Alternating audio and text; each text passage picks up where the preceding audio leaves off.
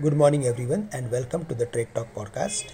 Today, we will be discussing trading strategies for Nifty and Bank Nifty, as well as highlighting a few stocks that are expected to perform well before we dive into that. Let's take a brief look at how global markets have been performing. From the Asian markets, the fuse close are quite positive. China's manufacturing PMI beat expectations, climbing to 49.3 in July, while the service index weakened to 51.5 from 53.2. Broadly, this specific news is positive for Asian markets. Hang Seng is doing well. China is trading nearly 20-25 points higher. Taiwan as well as Kospi, they are also doing well. And Nikkei, which was down in the previous week, is now up nearly 500 points.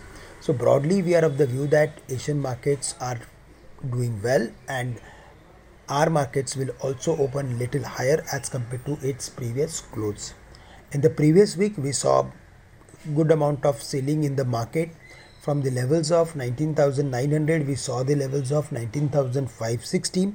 However, the weekly previous week's lowest level 19,560 acted as major support, and from there all the way the market recovered back in the last half an hour of trading. Uh, the overall setup of the market is suggesting us that we are going to see range bound activity in the near term. 19,800 is going to act as resistance for the market. 19,580, 560 going to act as major support.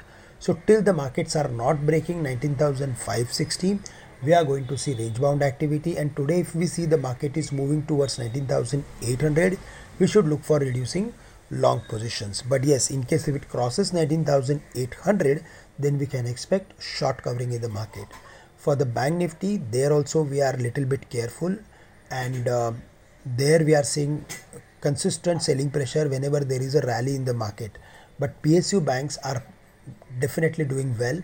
They are participating whenever there is a upward activity in the market. So 45,750, 45,800 going to act as resistance. There we need to be careful. We can expect short covering only above 46,000. In case if it falls to 45,000 levels, we should be buyer. And finally, for the Nifty IT index, it dipped below the levels of 29,600, which is negative. We can expect some downward pressure on almost all the IT companies if there is any bounce back from the current level. So we need to be little bit careful for adding IT companies with a short term view. If there is a medium to long term view, then certainly we should be buyer in stocks like Infosys and Tech Mahindra. Metals and minings, that they should do well as China is performing well today. So we are specifically positive on stocks like Jindal Steel and Power as well as Tata Steel. Tata Steel may touch the highs of 130, 135. Steel Authority close above the crucial level of 90 after very long time, and Jindal Steel and Power, which is heading towards the levels of 700 or maybe 740. So it is trading into 52-week highs, which is positive. From the pharma space, which did extremely well in the previous week, there we are bullish on Cipla, and we are expecting stock to move towards 1230. In the best case scenario, maybe 1300 or 1300 plus. So the stock has made some strong recovery on the day of result and surpassed almost all its important levels along with all-time highest level. So certainly it's a positive trend that the stock is exhibiting, and we should be buyer with a stop loss at 1100.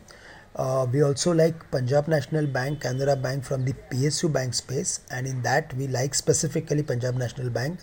With a stop loss of 60, we should be buyer in the stock for the target of close to 70, 72. That's all from my side. With this, I'm ending today's morning call. Thank you very much for listening me. Have a great day to all of you.